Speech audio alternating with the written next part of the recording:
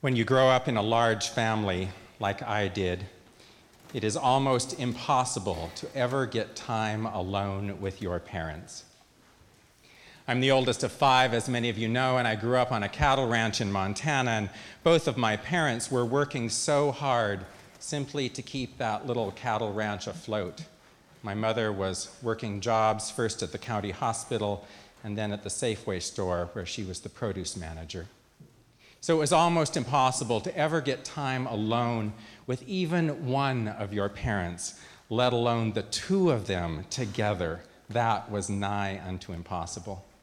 And as the oldest of 5 kids, there was always some bratty brother or sister demanding more attention than I would get. And in my family, it wasn't really expected that you would request time alone with your father or your mother.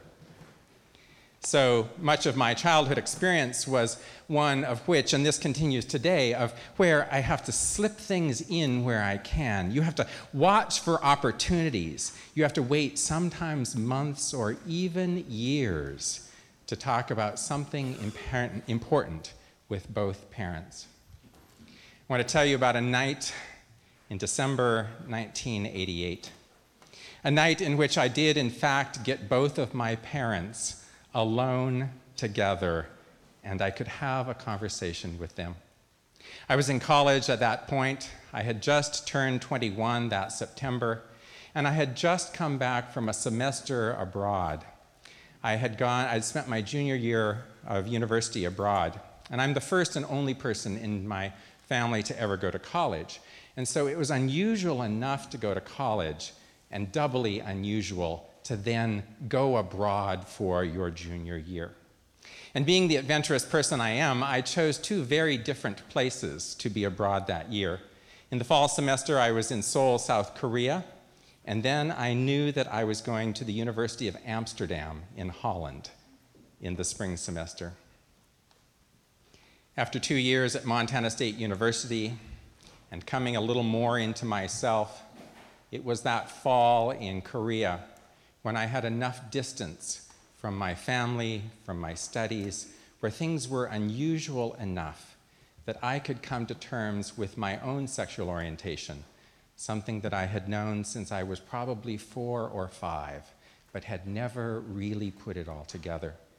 So I came back from that semester of university, and of course, when you're raised in the church, when you're a good kid like I am, the first thing that you do with news like this is that you tell your parents.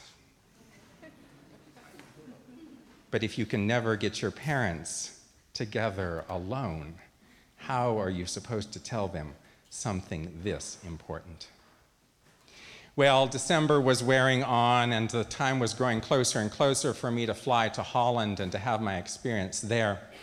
And I was starting to wonder how or if I would be able to have this conversation with them. Well, one day we decided that we needed to go to Missoula for something. Now, Missoula was about an hour and a half or so from the ranch. And so we went there often. It was a place where we did shopping and a variety of things. And so it was not unusual to go to Missoula and back in one day. What we did that day was somehow it was just my mother and my father and I who went on that trip. I don't know how on earth it happened. I don't know where the other children were. But I had my father and my mother alone in the car for the whole day on a trip to Missoula. Well, the day started out cold but sunny, and so we drove down there, and I don't know what we did. We probably did some shopping, got some things that were needed on the farm. And then as we were starting to come back, it started to snow in earnest. And as we were starting to come back, it was snowing harder and harder and harder. And I don't know what possessed me, but I said that I would like to actually drive back from Missoula to the ranch. And my parents didn't think this was too unusual. It was kind of nice for them to have one of their kids drive the car. So I'm driving a big, old, blue, beat-up Chevy Suburban. And we're driving back from Missoula, and it is snowing harder and harder, and the wind is blowing, and visibility is getting lower and lower, and traffic is going slower and slower, and I decide I'm going to come out to my parents.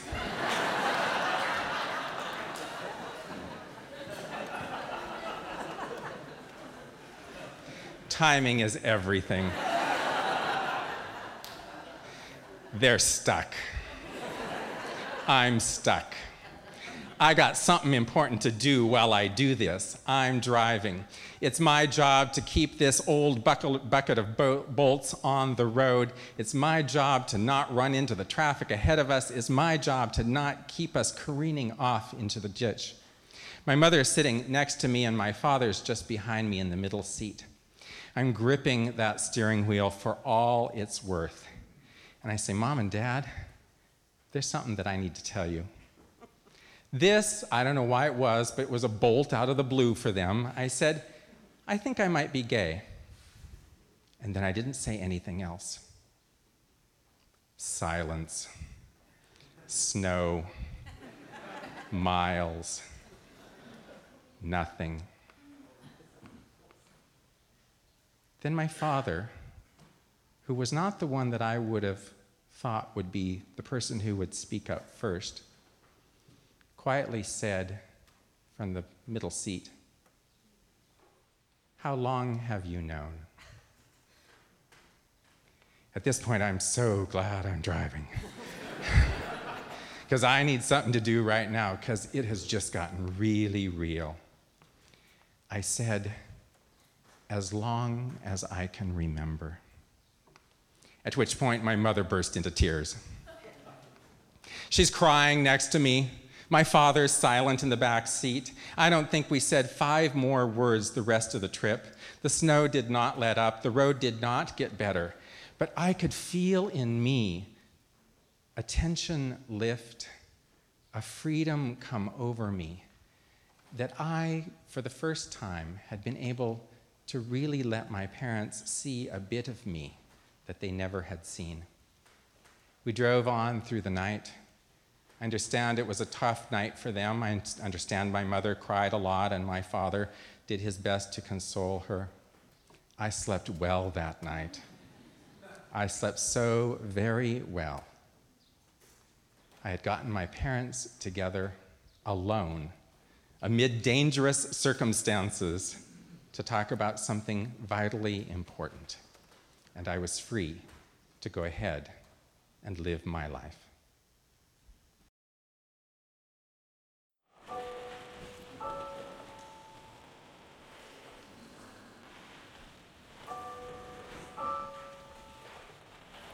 A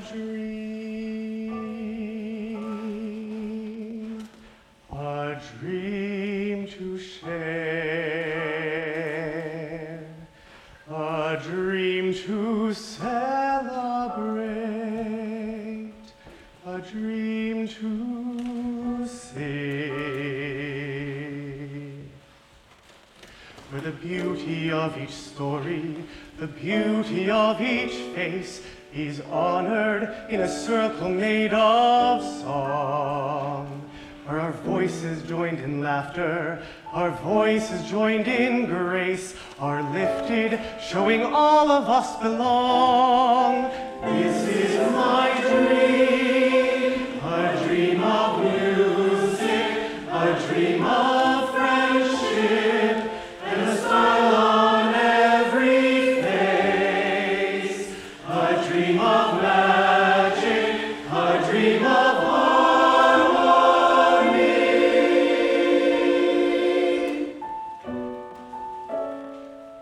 To see and be seen, to know and be known, to love and be loved as I am.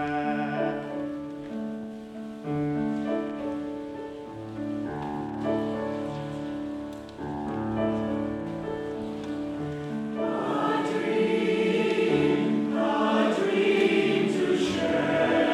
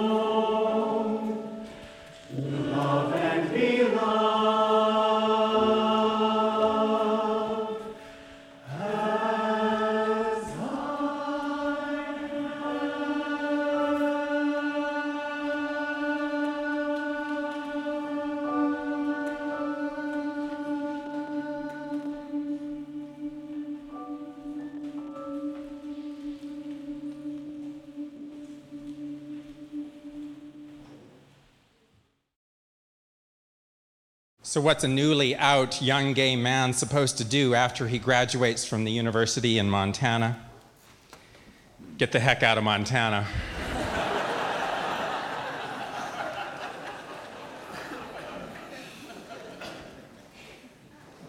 Not enough going on there, not enough to do, a whole lot more of the world to be seen. I moved without an apartment, without a job, without any friends to Portland, Oregon. Simply packed up now a beat-up old blue Toyota Tercel with everything that could be shoved in it and room enough for me to drive. And I moved to Portland, Oregon. I found a bad apartment and a bad job, but I found good friends. I found life there. I found community there. I found folks that were active there, and I found a church there.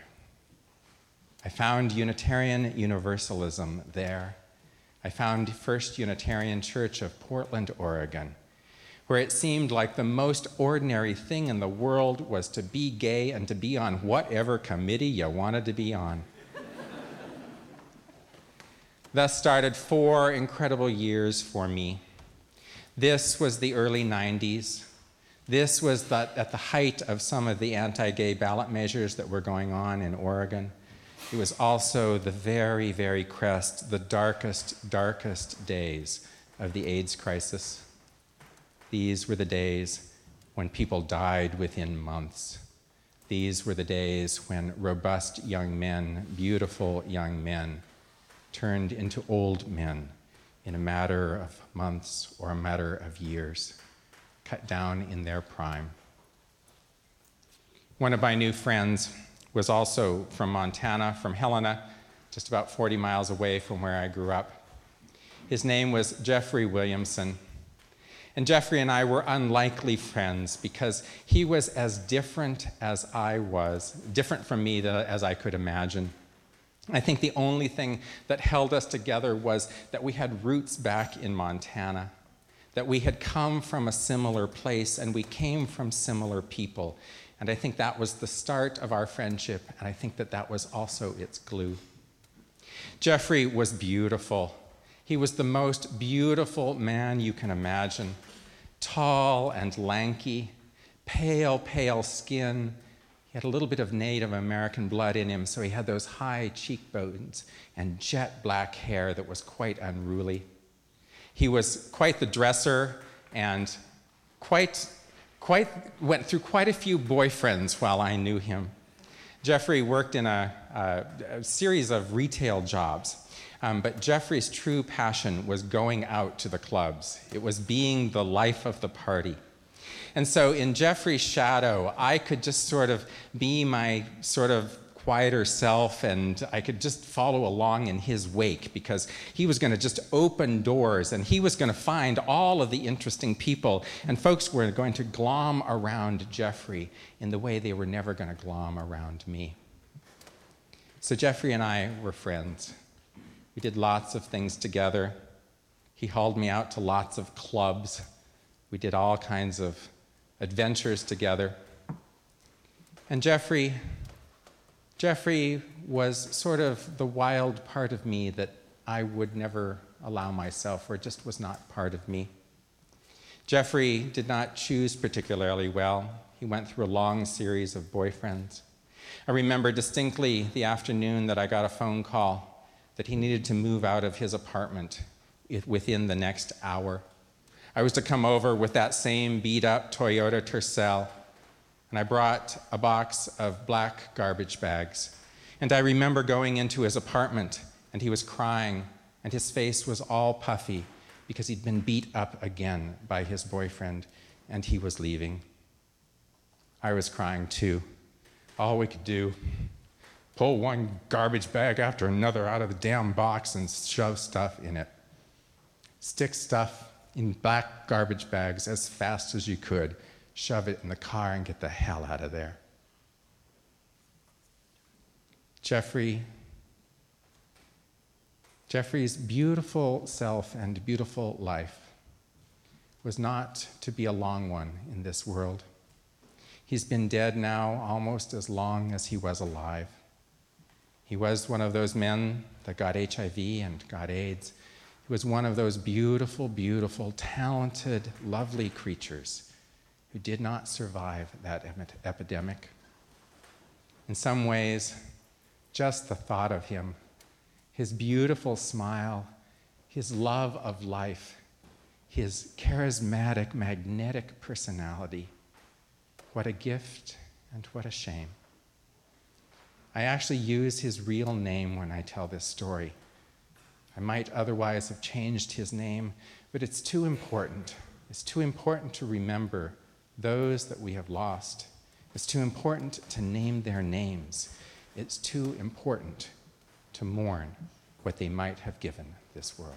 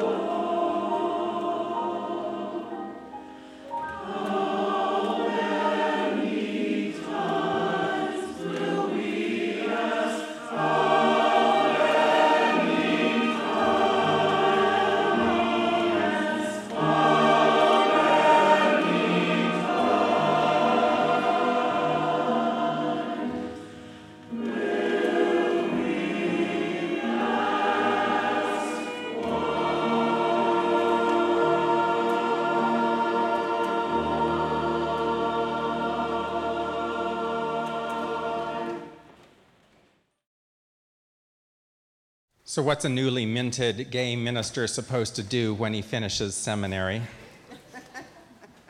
Go find a church, of course. God bless the folks in Harrisburg, Pennsylvania. That church, that little tiny bastion of liberalism in that sea of conservatism. That church that debated long and hard not whether or not they could accept a minister who was gay, but whether they could accept a minister who believed in God.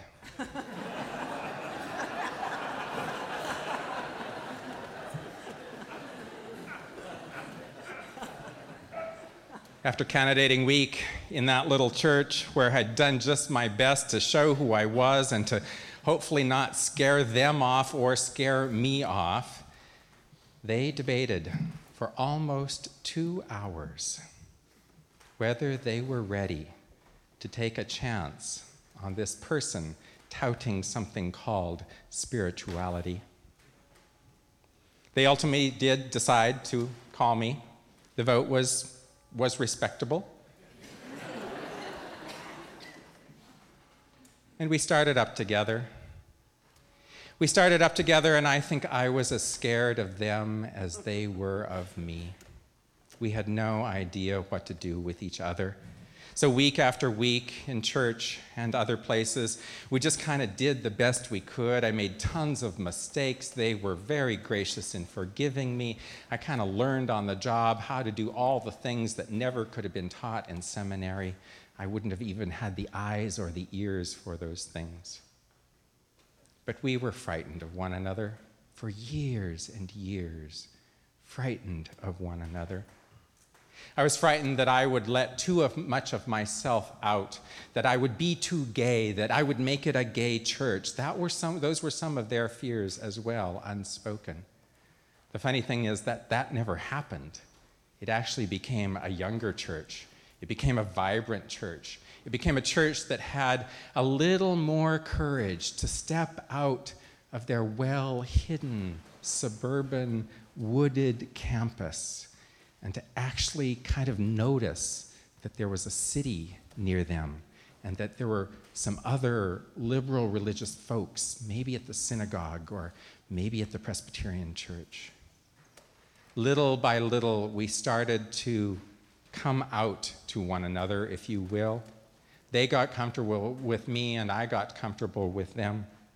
And one of the things that I was most proud of my church for doing was that there were some folks in that church that started a program in which they helped shield gay and lesbian and bisexual and transgendered people from hateful, angry protesters who would show up year after year after year at the Pride Festival. This is central Pennsylvania. This is deeply conservative territory, politically and religiously. There'd been a festival in Harrisburg for many years. It first was started kind of hidden on somebody's farm out of town, and it slowly over the years had moved itself into one of the public parks in Harrisburg. And it was a fun festival. Folks came from literally 3-4 hour drive to come to this one festival. Just one day a year, one solitary day a year, to be who you were, to be among your people, to be seen. And the protesters came too. Hateful, hateful protesters. Large signs, megaphones, spouting Bible verses. And they would stand at the edge of the Pride Festival and try and shame us all. My church decided that was not right. It was not going to put up with that. So what they did, it was brilliant, absolutely brilliant. There were some folks in the church that had been trained in nonviolence, and so they knew that there was no talking to these folks. There was no shouting at these folks. There was no even arguing with these folks. There was no rational way to deal with these protesters. But what we had was we had the gay community and the police on our side. And all we needed to do was to create a visible barrier between the protesters and the festival. So what they did is they went out and they got about 50 enormous golf umbrellas, rainbow striped golf umbrellas. And members of my church volunteered, straight members of my church volunteered to simply stand with one of these umbrellas open full over their back between the protesters and the festival. Silent witnesses is what they called themselves. They created a rainbow umbrella fence between the protesters and the festival. And you know what? It worked.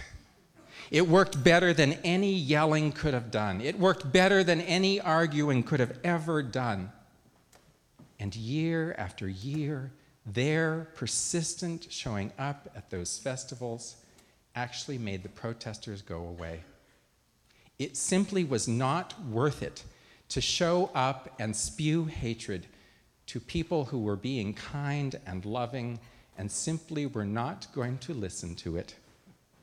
Oh, the wrath, oh, the ire that my people took, standing there, non-violently, not speaking, holding an umbrella. Our church made it so much better for so many other people that finally one year, the folks who organized it were brave enough to actually have a parade. We had gone from somebody's barn, somebody's farm into town, and we'd gone now from the public park. We were actually going to walk down the street. We were going to go somewhere. And again, all of the fears arose. Oh my goodness, what if the protesters learn we're doing a parade? What if they come? What if people throw things at us? What if people heckle us? But the Unitarian Church of Harrisburg had done its work.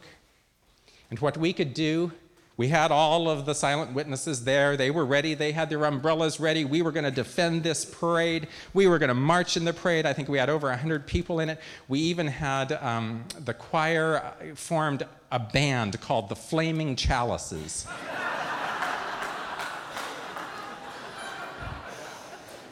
And they had a whole songbook, and they were going to sing those protesters away from that parade, and we were ready to just march down that street.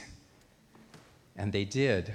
They were playing all manner of funky little plastic instruments and kazoos and singing their hearts out.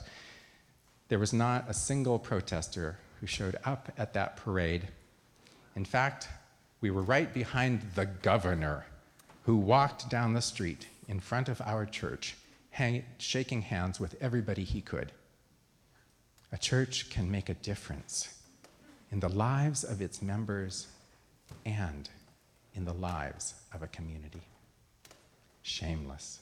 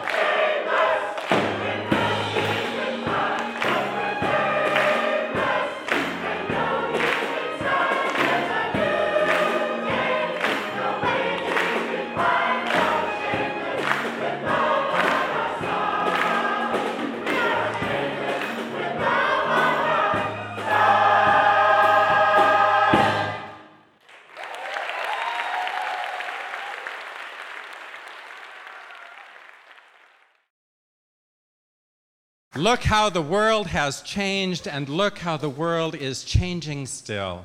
We have come so far, and there is a ways to go, my friends. I hope you will join me. I hope you will join us. We have work to do, but we have much to celebrate.